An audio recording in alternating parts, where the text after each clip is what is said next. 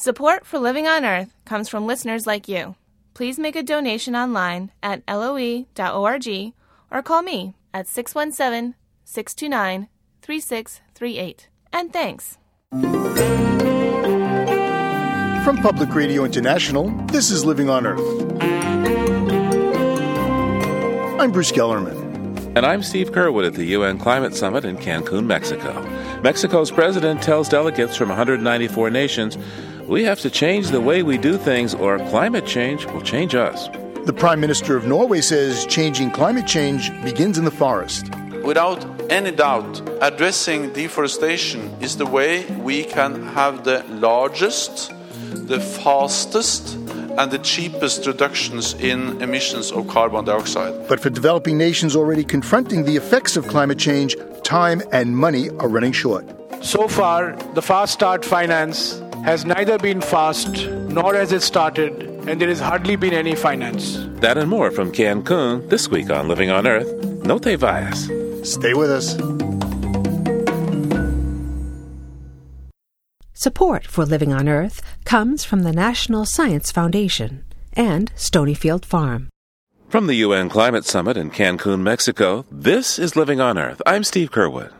And I'm Bruce Gellerman. Ladies and gentlemen, the President of the Mexican United States.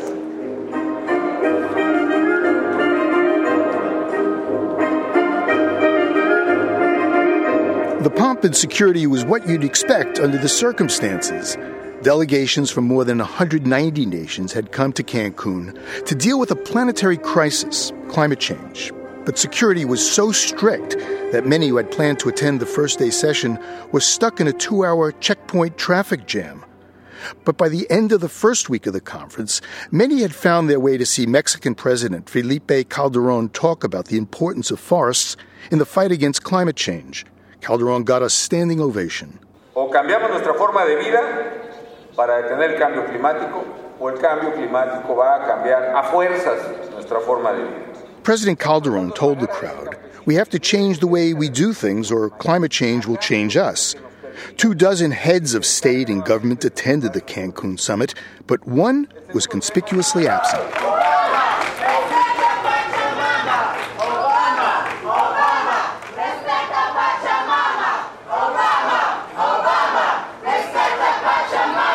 Peasant farmers and their supporters held a press conference and demonstration to protest the UN climate talks, calling on U.S. President Barack Obama to stand up for indigenous rights, fearful that a negotiated treaty to curb greenhouse gases would come at the expense of those who had protected the environment for so long but had profited the least. In the wake of the failure of last year's climate talks in Copenhagen to reach a binding agreement, UN Secretary General Ban Ki-moon told delegates in Cancun, time is running out. We are here for one reason, to protect people and the planet from the uncontrolled climate change. Nature will not wait while we negotiate. The time for waiting while keeping one eye on everyone else is over. Time is also running out for the UN climate conference process itself. This is the 16th COP, or Convention of the Parties, the 16th annual meeting where the nations of the world have tried to seal a deal on greenhouse gas emissions and their effects. It's a process that requires consensus by all 190-plus countries attending the meeting. Duncan Marsh is Director of International Climate Policy with the Nature Conservancy.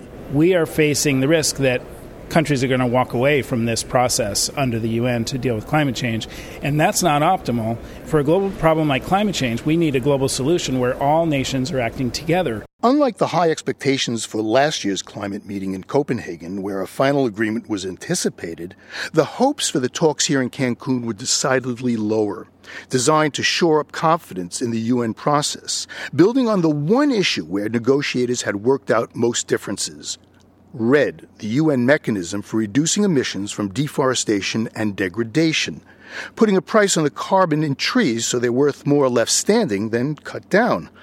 Rosalind Reeve is head of the forest team at London-based NGO Global Witness. It really felt as if everybody engaged in REDD was converging towards one point, that we really were coming towards a consensus. But that consensus seems to be somewhat fractured. An agreement on REDD was on the fast track in Cancun. Stopping deforestation and replanting trees is considered the quickest way to reduce climate-changing gases. It's an amount equal to that emitted by all the vehicles in the world.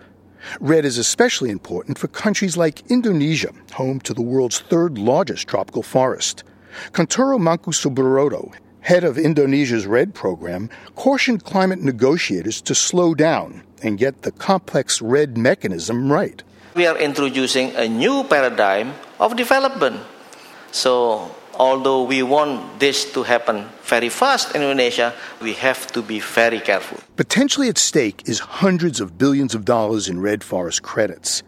Many indigenous groups and nations, including Bolivia and Cuba, oppose turning the carbon in trees into a commodity that can be bought and sold to offset industrial emissions. They believe developed nations should cut their greenhouse gases first. But supporters of a market-based mechanism say it's the only way to raise enough money to fund REDD. For billionaire financier George Soros, there's gold in them, their trees. It has to be preservation, but it has to be a model of economic development. So I'm ready to invest in it, and I think private enterprise has to play a major role. Among nations, Norway is the biggest supporter of REDD. It's put more than $2 billion on the table for the forest-saving scheme, funding it with revenues from North Sea oil. Jens Stoltenberg, Prime Minister of Norway, says the nation's leaders have also paid a high cost in political capital as well. We are a major oil exporter, but we tax petroleum extremely high. And it's hard to win elections on the message of high taxation. And therefore, I'm very much dependent on success to show the Norwegian voters that they are getting something back. A major sticking point in the REDD negotiations in Cancun was verification. Donor nations want to make sure the carbon locked in trees stays in the forests. Norway says it gave $250 million to the World Bank to fund REDD programs in Guyana. But Bharat Jagdeo, president of the South American nation, says Guyana saved the trees. Now show it the money. We have decided, we've taken the tough political decision to pledge our entire forest with the hope that we'll get money or assistance to develop alternatives. And frankly speaking, we have not seen a single cent. Success for the climate talks in Cancun will be measured incrementally when the UN looks to the summit next year in Durban, South Africa. And as the Cancun meeting wound down, Rosalind Reeve of Global Witness reflected on the speed of the process. What's important is that we get the rules right, and it's better to wait than have a bad deal here.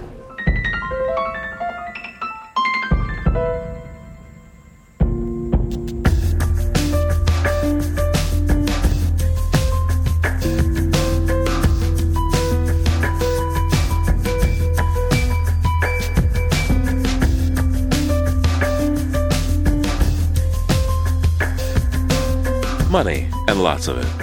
In fact, $100 billion of it every year come 2020. To help compensate for the lack of a binding agreement to cut emissions coming out of last year's Copenhagen summit, the U.S. and other wealthy countries made that big pledge. It's for developing countries to adapt to a changing climate and grow with less carbon. Jens Stoltenberg, Prime Minister of Norway, is the co-chair of a high-level panel that was commissioned to prime negotiators in Cancun with practical ideas to meet those promises. It is challenging but feasible to mobilize the 100 billion we agreed on in Copenhagen. The advisory panel includes heads of state and finance experts, bankers, international financier George Soros, and White House economic chief Lawrence Summers. The key to getting to $100 billion a year, says Prime Minister Stoltenberg, is a price for carbon of no less than $20 to $25 a ton. And the higher it is, the better the investment climate for developing countries. Especially the potential of auctioning emission allowances. We estimate that can mobilize about $30 billion annually. We look into the potential of introducing some kind of carbon pricing for international aviation, international ship, that can provide about $10 billion. and we look into the potential related to reallocating money going for subsidizing fossil fuels in the developed world. That can raise around $10 billion. You enumerated $50 billion, but there's another $50 billion to go. Where do you expect to get that?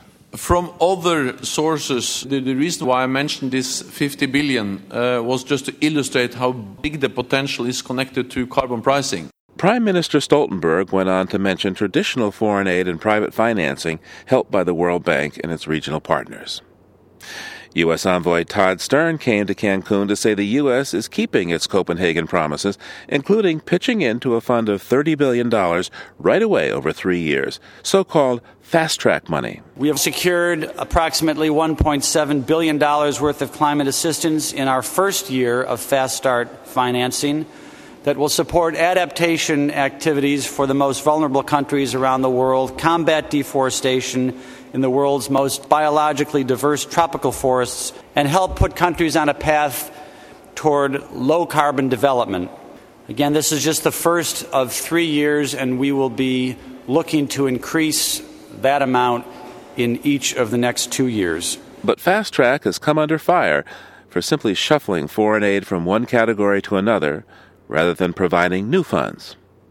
Jairam Ramesh, Environmental Minister for India, spoke for many developing countries. So far, the Fast Start finance has neither been fast nor has it started, and there has hardly been any finance. In fiscal year 2010, the total commitment of the United States to Fast Start finance is $1.7 billion, which does no justice to the world's preeminent economic power. The problem, said Bharat Jagdeo, the president of Guyana, is that the U.S. has no mandatory cap on carbon itself, and without a cap, there's nothing to auction or tax. He asked Americans in Cancun to carry home a message. I ask you this as a favor. I was a member of the AG, the advisory group on financing, the high-level group that the Secretary General put together that the Prime Minister of Norway chaired. Could you please give President Obama a copy of that executive summary? The copy says that we can raise $100 billion by 2020 easily if we have the right price signal, which is the only sustainable form for keeping this initiative going, particularly now when most countries are in a state where they're not going to provide money. And that is why we have this dubious form of accounting on their fast-track financing, double counting aid money, loopholes, all of this. And very glossy brochures about how fast-track financing has been disbursed. As some UN summit pundits like to say, climate protection in the developing world is spelled finance. But loans and donations require good faith, and as UN climate negotiations drag toward the end of a second decade without worldwide limits on carbon emissions, it's not only polar ice that's disappearing, it's also trust.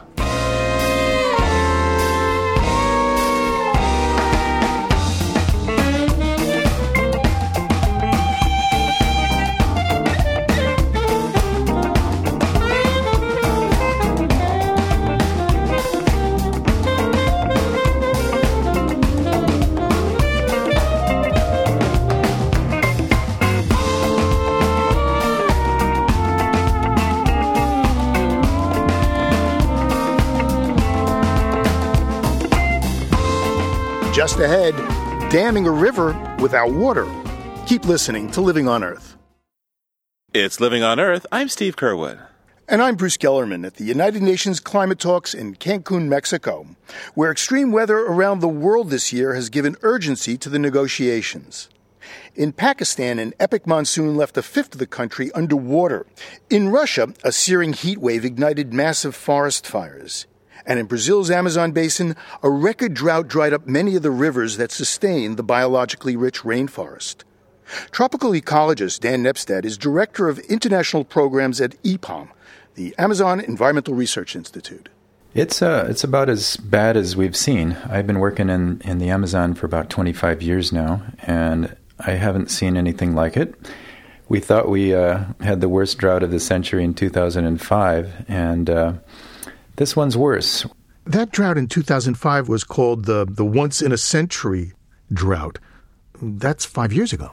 I know, and there's a drought in 2007 that didn't even capture any media attention. It wasn't even worth it because drought is really becoming part of the fabric of the Amazon.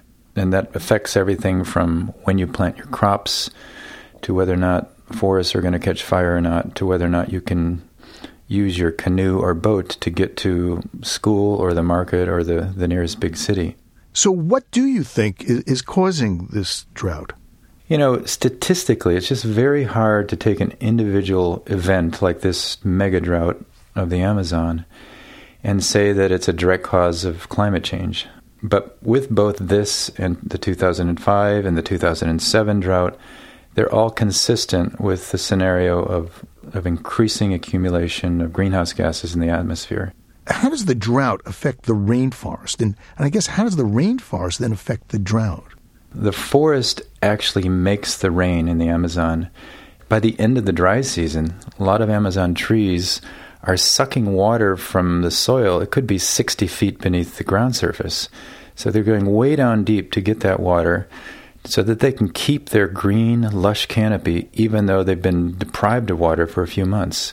And that water going into the atmosphere makes the clouds that make the rain. Similarly, the rain coming down, if it weren't for that rain, if those dry seasons got longer on a permanent basis, then that forest would cease to be. It would be replaced by grassy vegetation, savannas, woodlands, and scrub that would burn periodically and that would look very different and have far fewer species. These droughts are drying up the rivers. The rivers also drive hydroelectric dams, and Brazil has a very ambitious program to build, 50, 60 dams in the Amazon. How would these droughts affect them? If you get droughts coming in on top of deforestation, you get much less production of energy. And that's the scenario that really isn't taken into account when the big planners of the hydroelectric dams plan these projects. There are many other dams planned for the Madeira, which also has a great deal of vulnerability to climate change. So if rainfall breaks down and is inhibited, the big energy supplies that are counted on from these dams will be suppressed during the dry season. Dan Nebstad is with the Amazon Environmental Research Institute. Though droughts are becoming more frequent and intense in the Amazon, Brazil is going full steam ahead with plans to build hydroelectric dams throughout the region. Brazil's economy is booming, and energy planners want to prevent power outages like the one last fall that left nearly a third of the country without electricity. And they desperately need to keep the lights on when Brazil hosts the World Cup in 2014 and the Olympics 2 years later. Living on Earth's Bobby Bascom traveled to the Amazon, where one of the major hydro projects is in the works, and she has our report from the Madeira River.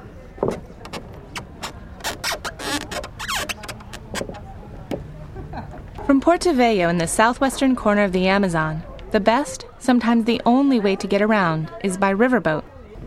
A tree cut lengthwise serves as a squeaky footbridge between the shore and a floating dock on the Madeira River.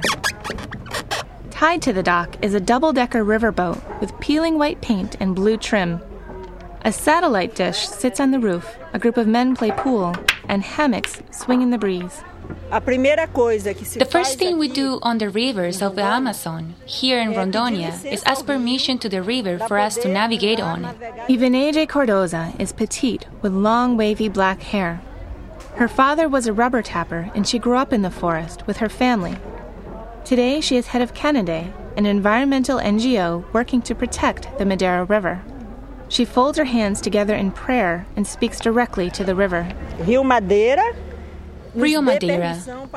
I want to ask you permission to come and do my work here and navigate on your waters. Thank you, river. Ivaneide leads the way across the riverboat to a small aluminum skiff tied up in the baking sun. We pull on bright orange life jackets and sit down carefully on the hot metal seats. Fish biologist Marco Lima is my translator in Brazil. You sit down here and then I'll sit in the back. Okay. Watch out, it's really hot. We head up the largest tributary of the largest river in the world. The Madeira begins at the foot of the Andes Mountains in Bolivia and flows northwest to join the Amazon 2,000 miles away. Madeira means wood in Portuguese, and we watch huge tree trunks float by. During the rainy season, the river flows so fast that it erodes the banks and pulls giant rainforest trees out by their roots. The biodiversity of the Madeira River is legendary. More than 800 species of birds, 33 species of mammals, and 750 species of fish. Giant catfish and piranha, freshwater sawfish with long-toothed bills. Even AJ Cordoza scans the water and sees something exciting. Olha o boto vermelho, ai que lindo! A big red dolphin, pink dolphin. Olha lá, viram agora? Ele vai pular de novo. There's a bunch of dolphins. Like many of the species here, the endangered pink river dolphin is only found in the Amazon. 5 miles upriver, we've gone as far as we're permitted. Marco ties the skiff to a log at the bottom of the riverbank. Just ahead, big pickup trucks dump load after load of giant rocks into the river, the foundation of the Santo Antonio Dam. As you can see, what they're starting to do here is just simply starting the damming of the whole Wood River. 7 miles upriver, another dam, the Jirau, is quickly growing as well. Together, the two dams should produce over 6,400 megawatts of electricity, roughly enough energy for all the homes in a city the size of Boston. The government created several short films to sell the dams to the public.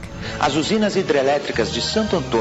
Santo Antonio and Jirau dams on the Madeira River are important parts of the national effort to produce more energy so the country grows. We need more energy for industry, agriculture, houses, and schools. We cannot develop without energy. About 80% of Brazil's electricity comes from hydropower, so Brazil has a lot of experience with building dams, though not always successfully. 25 years ago, the Belbina Dam, to power the city of Manaus, flooded nearly 1,000 square miles of rainforest. The decaying vegetation there produced massive amounts of the powerful greenhouse gas methane, yet the dam generated only 112 megawatts of electricity. That would power about 33,000 U.S. homes. But Santo Antonio Energia says the Santo Antonio Dam will be different. Ricardo Ovis is the sustainability manager. Of all the hydro plants in Brazil, this will have the least impact. For 6 years, we've had consultants coming from several institutions in Brazil. They told us what we needed to do to minimize the possible future impacts. Yet even AJ Cordoza remains skeptical. Nós queremos desenvolvimento, sim. What we want is development, yes, but development that respects the people, human rights, and the environment. With this dam, there will be incredible deforestation and such a big impact on the indigenous people and riverine people who live along the river. Many people living along the river depend on it for their food. It's one of the rivers in Amazonia that has the most fish. Philip Fernside is an ecologist with INPA, the Brazilian National Institute for Research in the Amazon. He's tall, lanky, and has a thick gray mustache that covers his entire mouth. It supplies the baby fish for the whole system. That's important for the fish that breed in the headwaters of the Madeira and then go downstream into the main part of the Amazon and grow to their huge size. The giant Amazonian catfish can grow up to 9 feet long and 600 pounds. They are literally man-eaters, infamous for tearing legs and arms off scuba divers and swimmers. From the mouth of the Amazon at the Atlantic Ocean, adult catfish swim the length of the Madeira to the Andes Mountains to breed. It's 3,000 miles against the current. The developers plan to build channels around the dams for catfish and other migratory species to pass through. Nobody knows if that will work or not. Again, Philip Fernside. No one's done that with these catfish before. It's not like salmon or trout or something that people have a lot of experience with. Unlike salmon or trout, catfish are bottom dwellers, and scientists just don't know how they'll navigate through a fish channel. So it's likely that they won't make it past these barriers. But even if they do, if they make it up into Peru and Bolivia and breed, the larvae, the baby fish, will come floating down the river. When they get to the turbines, they'll be sucked through the turbines because they won't be swimming around the edge through this side channel. Another danger for any fish that do survive is mercury poisoning. 30 years ago, the Madeira River Basin was brimming with gold miners. They used mercury to separate out the gold and threw the waste into the river. Mercury settles to the bottom unless rushing water from a dam churns it up. Researchers already see elevated levels of mercury in many communities that depend on river fish for food. A World Wildlife Fund video titled The Madeira River, Life Before the Dams documents the lives of indigenous tribes like the Perinchinchin who live along the river. Today, the supermarket for the Indians is the river. The non-Indians in the city goes to the market to buy a kilo of beef or fish. And when they build this dam, what happens to the culture of the Indian whose livelihood is fishing? Is somebody going to bring food here? No, nobody will. 100 miles upstream from the Santo Antonio Dam is the non-indigenous community of Mentum, Paraná. The supermarket is in the center of town where several dirt roads meet. Shoppers bustle in and out, buying fruit juice, pasta, and vegetables. Jose Fidamaya has owned this store for 32 years. When the dam's finished, the village will disappear underwater, and Fidamaya and his customers will move to a new town the government is building for them. My expectation is to be really cool because we're expecting to move for better. Jose bags a few canned goods for Francisca, a regular customer. He uses a calculator to figure out her total, then flips through a spiral-bound notebook to find her name. Let me tell you the way I do. I simply buy, and whatever people can pay me, they pay. Whatever they can't pay, they pay me at the end of the month when they receive their salaries. So will you take that same business model with you to the new community? No. Oh, no. Right over there, I'm going to use a computer. I'm going to terminate this book right here. His customer, Francisca, says she's also looking forward to the move. For me, I think it will be better. Life here is not easy. This area has a lot of malaria. We suffer a lot in this place. I'm not going to miss it. But not everyone in Mentum, Paraná is eager to pack their bags. Maria Jose sits in the back porch with her dog, facing the garden. Inside, her children watch a TV game show. This place is so peaceful by the river. I have a lot of memories from this place. But we have to leave. We are obligated. The outgoing president of Brazil, Luiz Inácio Lula da Silva, has an 80% approval rating. He's made development, jobs, and dam construction the hallmarks of his administration. We are building a hydroelectric dam that is a model for the world, and we will continue building. Our most important concern is the Brazilian people. Brazilians love Lula, but many observers see a conflict of interest. Brazil's largest construction company, Odebrecht, is pouring the concrete on the Madeira River. The company also poured a lot of money into President Lula's campaign fund. Lula's hand-picked successor, Dilma Rousseff, shares Lula's ambitions for Brazil. She recently won the presidential election, but earlier in her career, she was head of the agency that approved projects like the Madeira River dams. It is necessary to realize our potential. If we think of our country as small, it will stay small. Or we can think big, for example, the hydroelectric dams. At first, IBAMA, Brazil's version of the EPA, denied approval for the dams, saying the environmental review was inadequate. Lula's government ordered IBAMA to approve the dams anyway. The director of the agency at the time was forced to resign, and a few months later, IBAMA gave the green light, stipulating 33 changes to mitigate environmental damage. Cesar Guimarães is chief of IBAMA in the state of Rondônia, where the Madeira River dams are being built. Pressão política sempre existe, né, em todos os níveis, né? Isso. Political pressures will always exist, but we need to remember that we need a clean environment to live well. Ter meio ambiente. I wonder if you ever feel threatened to do what people want you to do in terms of approving the dam project. Mas o trabalho é apaixonante. I love my job, but this threat is not only to me, but the other agents and the institution. But it's my duty. After we stopped recording, Guimarães' cell phone rang. He didn't answer it. He says he often doesn't answer his phone because it could be a death threat. His job, enforcing environmental law, busting illegal loggers and poachers, makes him unpopular. Many in the scientific community said the environmental impact statement IBAMA finally signed off on is still inadequate. research scientist Philip Fernside. The environmental impact process had virtually no effect on the actual decision of whether they were going to make the dam or not. That is, they'd already decided to make it before they even had the information about what impacts there would be, and the reports themselves don't cover a lot of the major impacts very well. Fernside says the environmental review only examined impacts upstream of the dams and stopped at the Bolivian border. It didn't consider floods on the Bolivian side of the river, the methane the dam would create, or how ecosystems and communities downstream will be affected. And Fernside says the government sold the dams to the Brazilian people under false pretenses. One gets the impression that this electricity is going to be lighting the light bulb in your house and your television set and so forth, but that's really a very small part of it. A lot of this electricity is going for making aluminum, for example, that's exported to the rest of the world. A Brazilian smelter can use as much energy as a city of 1 million people.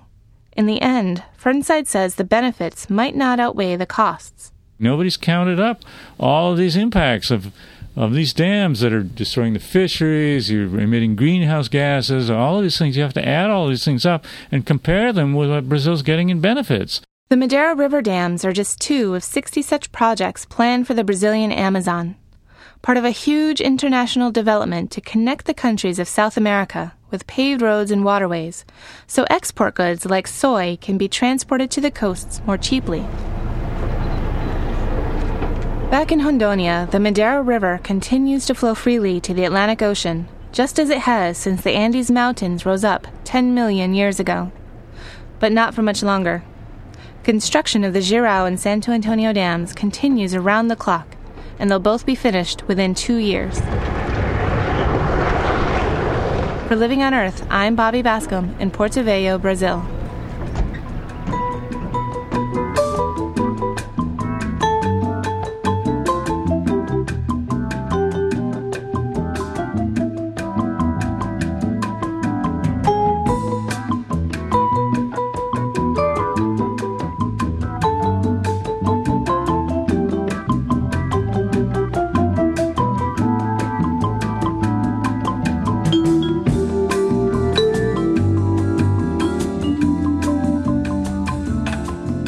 Just ahead, heading deep into the Yucatan forest in search of chewing gum. Stay tuned to Living on Earth. Support for the Environmental Health Desk at Living on Earth comes from the Cedar Tree Foundation. Support also comes from the Richard and Rhoda Goldman Fund for coverage of population and the environment, and from Gilman Ordway for coverage of conservation and environmental change. This is Living on Earth on PRI, Public Radio International. From the Cancun Climate Summit, it's Living on Earth. I'm Bruce Kellerman. And I'm Steve Curwood. With consumption increasing and world population and temperatures rising, the danger is rising of shocks to the food supply. Crop yields fell by 30% 7 years ago in France during a heat wave that also killed more than 14,000. And subsistence agriculture that 70% of the people in the developing world depend upon is even more vulnerable to extreme weather. But according to Inger Andersen, the Vice President of Sustainable Development at the World Bank, the world need not descend into widespread famine if action is taken now. As the population is rising, the 9 billion people that we will have by 2050, we need to increase the productivity of the agricultural sector by about 2.25 times. That's huge, but it's also doable. But that means that we need to bring together research, we need to bring together efficiencies, and we need to look at carbon-positive agriculture. Agriculture can no longer be about expanding, but it must be about more crop per drop, more crop per square inch, and being smarter and wiser about the way we grow and consume our foods. What are some of the most important sustainable ways to increase crop yields? Now I'm talking about poor farmers. This poor farmer who lives on a hilltop in Ethiopia at 4,000 meters above sea level in scorching summers and very cold nights, he or she will want to see that the soil erosion that they have experienced, where the trees are gone, so the soil depth is very thin. They need to find ways that they can bring back soil fertility to some of these soils. And what does that look like?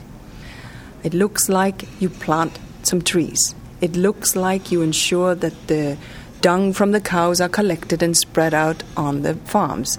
It looks like you make sure that the kind of species you grow are not those that deplete the soils, but rather are those that enrich the soils. These are the kind of things that need to happen, but not on a small pilot scale. They need to be scaled up.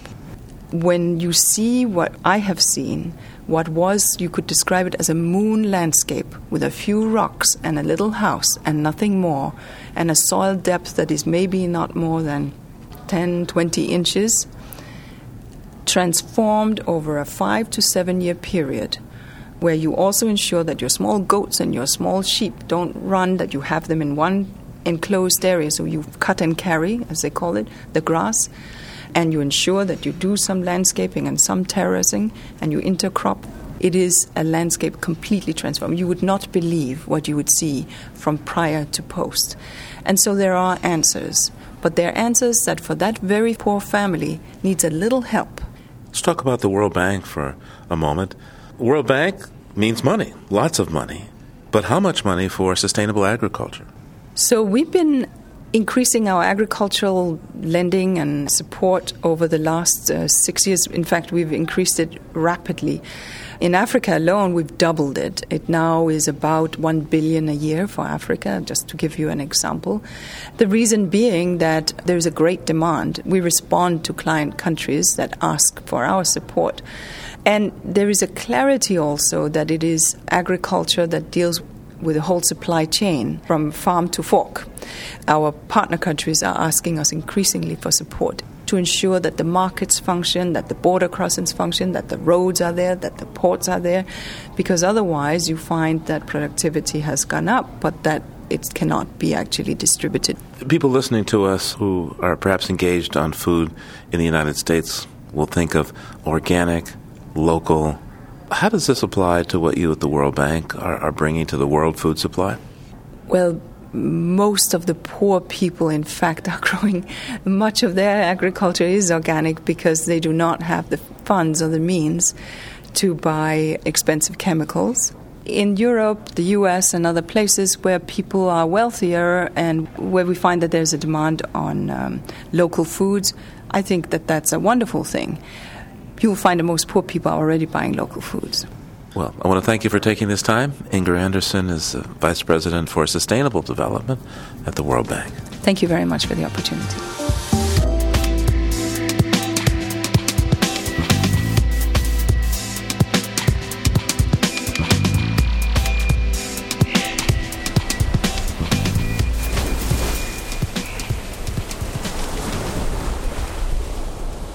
Cancun's white powder beach only seems to stretch forever. Earlier this year, 15 miles of sand had to be brought in and the beach completely rebuilt after a storm washed Cancun's sand into the Caribbean Sea. And scientists warn global warming is melting the polar ice caps, threatening low-lying places like Cancun. The rising tide is in sight, but for most of the 4 million tourists who come to Cancun each year for sun, sand, and fun, climate change is largely out of mind. It's my first time here from the United States. It's absolutely gorgeous. The water's really, really nice. Been treated extremely well. Rooms are nice, and it's beautiful to be sitting out here. I love it. The United Nations Climate Summit was held in the sprawling Moon Palace Hotel complex on Cancun's beach. They call it the Mayan Riviera, but if you're looking for authentic Mayan culture, this place may as well be on the moon. To see the real thing, I traveled with 3 van loads of international journalists covering the UN climate negotiations. It was a 5-hour journey and a world away from Cancun, deep into the Yucatan jungle. All right, here we are walking through the forest. This is a deciduous forest, so there's a lot of leaves and underbrush, but it's very, very dense forest. The forest is thick with mahogany and cedar, twisted vines, thin, scrawny trees, and soaring evergreens. Tarzan would feel right at home here. But at a clearing in the woods, there's an unexpected sight. It's a full-blown press event, right here in the middle of a semi-tropical jungle in the middle of the Yucatan Peninsula. Mi nombre es Arquímedes Hernández. This is Arquímedes Hernández. He's going to help us with the organization of the event, and he's going to conduct you to the different parts of this area.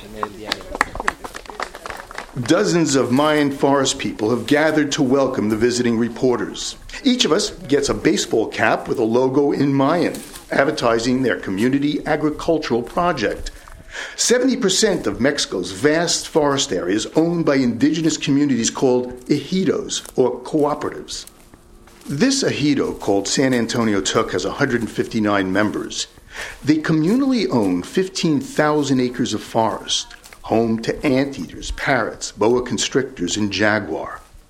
4 years ago, the Mexican federal government began paying ejidoistas about $12 an acre a year to inventory their trees, helping the Maya to get ready for REDD, the UN plan to reduce carbon emissions from deforestation and degradation. Las perspectivas del ejido San Antonio Tuc. The main objective of San Antonio Tuc with this project is that they want to have more economic support, and they are having like projects that are helping them to preserve their traditions. Nosotros estamos esperando reducirlas. With this project, they also hope to reduce the emissions from forest deforestation and degradation. The two goals, preserving the ancient Mayan culture and the forest, is why the members of Ejido San Antonio Tuc support REDD. Besides the federal money the community receives from managing the forest in a sustainable way, replanting trees and repairing damaged land, they hope to be able to trade the carbon stored in the trees to industrialized countries that want to offset their emissions. It's economic development designed to lift the Maya from subsistence farming. Cuando venimos hay maíz, calabaza, frijol, ibes. 80-year-old Catalina Brezenia Lope remembers what it was like when the community was forced by famine to move to this part of the forest 60 years ago. She says that when she came in here, there was nothing, absolutely nothing. They had to build everything, not only the road. And she says the only one path they had will be for the horses carrying the chewing gum. That was it. You heard right, chewing gum. The natural latex gum found in the Chica Zapata tree here on the Yucatan was once the most profitable forest product from these forests. The Mayan call it oro blanco, white gold. A chiclero harvests the gum from the tree the way it's been done for generations. He straps on pollos, spurs on his feet, wraps a thick rope around the tree and himself, and inches up, hacking the bark with his machete just deep enough in a Z pattern so the sap flows into a canvas bag on the ground. The thick latex is boiled and shaped into 10-kilo bricks. The Maya chicleros used to sell their white gold to U.S. chewing gum companies, but in the 1950s, manufacturers began switching to latex made from petrochemicals, and the value of natural gum and the latex trees sank. Today, organic chicle is just a fraction of the $19 billion a year chewing gum industry. But an association of ejidos is trying to revive the traditional forest product. Porque el costo del kilo del chicle está... A kilo of organic natural gum goes for 55 pesos, about $5. The ejidos sell it to a European manufacturer. Están a 55 pesos ahorita. So how important is this product to your community? Es el sustento y es nuestra tradición. The way of they extract this gum is it represents their traditions and their culture, a part of supporting their families. The chicle trees can be harvested once every 3 to 7 years after the wounds hacked into the bark heal. But today there's a new threat to the Mayan economic and cultural mainstay, climate change. Y ahorita con el tiempo el sobrecalentamiento que hay. 50 years ago, we were able to extract 5 kilos of chicle, but nowadays with the global warming, we only are able to extract 1.5 kilos. How does the change in temperature affect the tree? El sobrecalentamiento, los químicos que hay, This problem is due to the pollution of produced by factories, fires that have been taking place here, and in general by the pollution. The Mayan cooperative culture has the strong social structure and governance needed to prevent illegal logging and ensure the money from REDD projects goes to those who own the trees. At San Antonio Tuc, violators are banished from the collective. It's happened just once in the 4 years the ejido has been getting money from the Mexican government to prepare for REDD. What needs to be improved do you think, to make this project even better? Bueno, pues sumarnos todos. They want more support from other people, other organizations. That's government, NGOs, particular people interested, everybody. What happens if this program doesn't exist? What happens to your people? Pues se corre el riesgo de que las selvas desaparezcan. The forest can disappear. The forest can disappear. Y a usted, señor visitante, turista andante en Quintana Roo, Chetumal lo saluda con un abrazo muy fraternal y le invita a que conozca mi Caribe. The end of this climate summit in Cancun, Mexico felt like deja vu. Folks wrangling, wheeling and dealing, deciding once more to decide the big stuff next year. But the climate itself didn't wait. It continues to change. Kiribati is a small Pacific island nation that's just 6 feet above sea level, and every day a bit more disappears. Anote Tang is the president of Kiribati. I asked him how he would sum up this summit. Well, I think it's important to emphasize that the time is running out, not just for the wider question of the climate change crisis, but I think there are countries now, and this would include the most vulnerable, which are already feeling the impact of what is happening. I was in Parliament last week, and I was getting requests, which have been happening virtually every Parliament, for government to provide protective seawalls, because buildings are on the verge of being washed away. Already some have been washed away, and some villages, communities have had to be relocated. And so these are already happening. And so it's not about tomorrow, things that are going to happen, but it's about things that are already happening. In terms of what's happened here in Cancun, is it enough today for what needs to be done?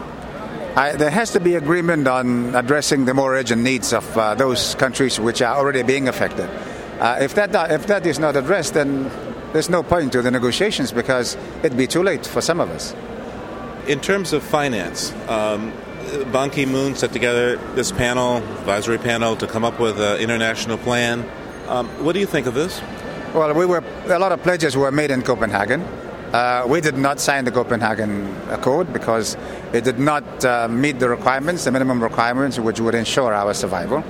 But we subsequently associated with it on the basis that it would trigger the flow of fast funds. Nothing has flowed until now. And so we do need funds urgently to meet these requirements. So wait a second. Here you are, the president of Kiribati, a country that is at best 6 feet above sea level. All this promise of money to help you deal with the problems. You need to build seawalls, but no money has come? I think the urgency of the whole process is being misunderstood. We're still negotiating, and I think that was the point that I've been making all the time. It's not a negotiation for us. It's an urgent bid for survival. And it's happening. We don't want to allow it to happen in larger scale before it's too late for us and too costly, if ever any work is going to be done to restore the integrity of the islands.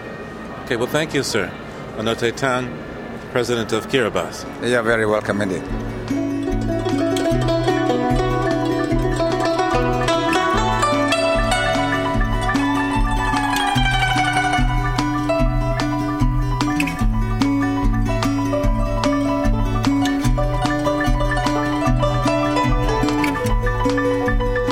On the next Living on Earth, a prescription for global survival from one of the world's leading ecologists. Cut the calories. We are consuming over 80% of the planet's resources, even though we're only 20% of the world's population. We are the major predator on the planet. David Suzuki says it's time to realize more is less. Next time on Living on Earth.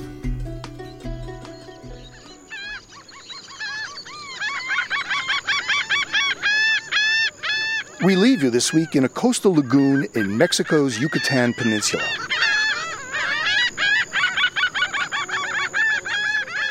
A 180 bird species live in the Rio Lagartos Biosphere Reserve, including Caribbean flamingos, herons, storks, and kingfishers. Over 140 migratory species visit as well, more than 250,000 birds amid the palms and mangroves and coastal dunes. Antonio Celis Murillo recorded this soundscape for the CD Bird Songs of Mexico.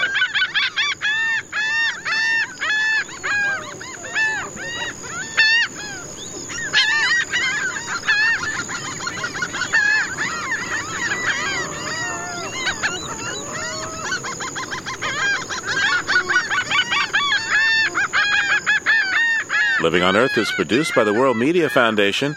Our crew includes Bobby Bascom, Eileen Belinsky, Ingrid Lobet, Helen Palmer, Jessica Elise Smith, Ike Sriskandaraja, Mitra Taj, and Jeff Young, with help from Sarah Calkins, Sammy Souza, and Emily Guerin. Our interns are Nora Doyle-Burr and Hannah Lyles. We had engineering help this week from Dana Chisholm. Special thanks to Gretchen Weber of KQED and Noguchi Anyaka of the Climate Change Media Program. Jeff Turton is our technical director. Allison Lirish-Dean composed our themes.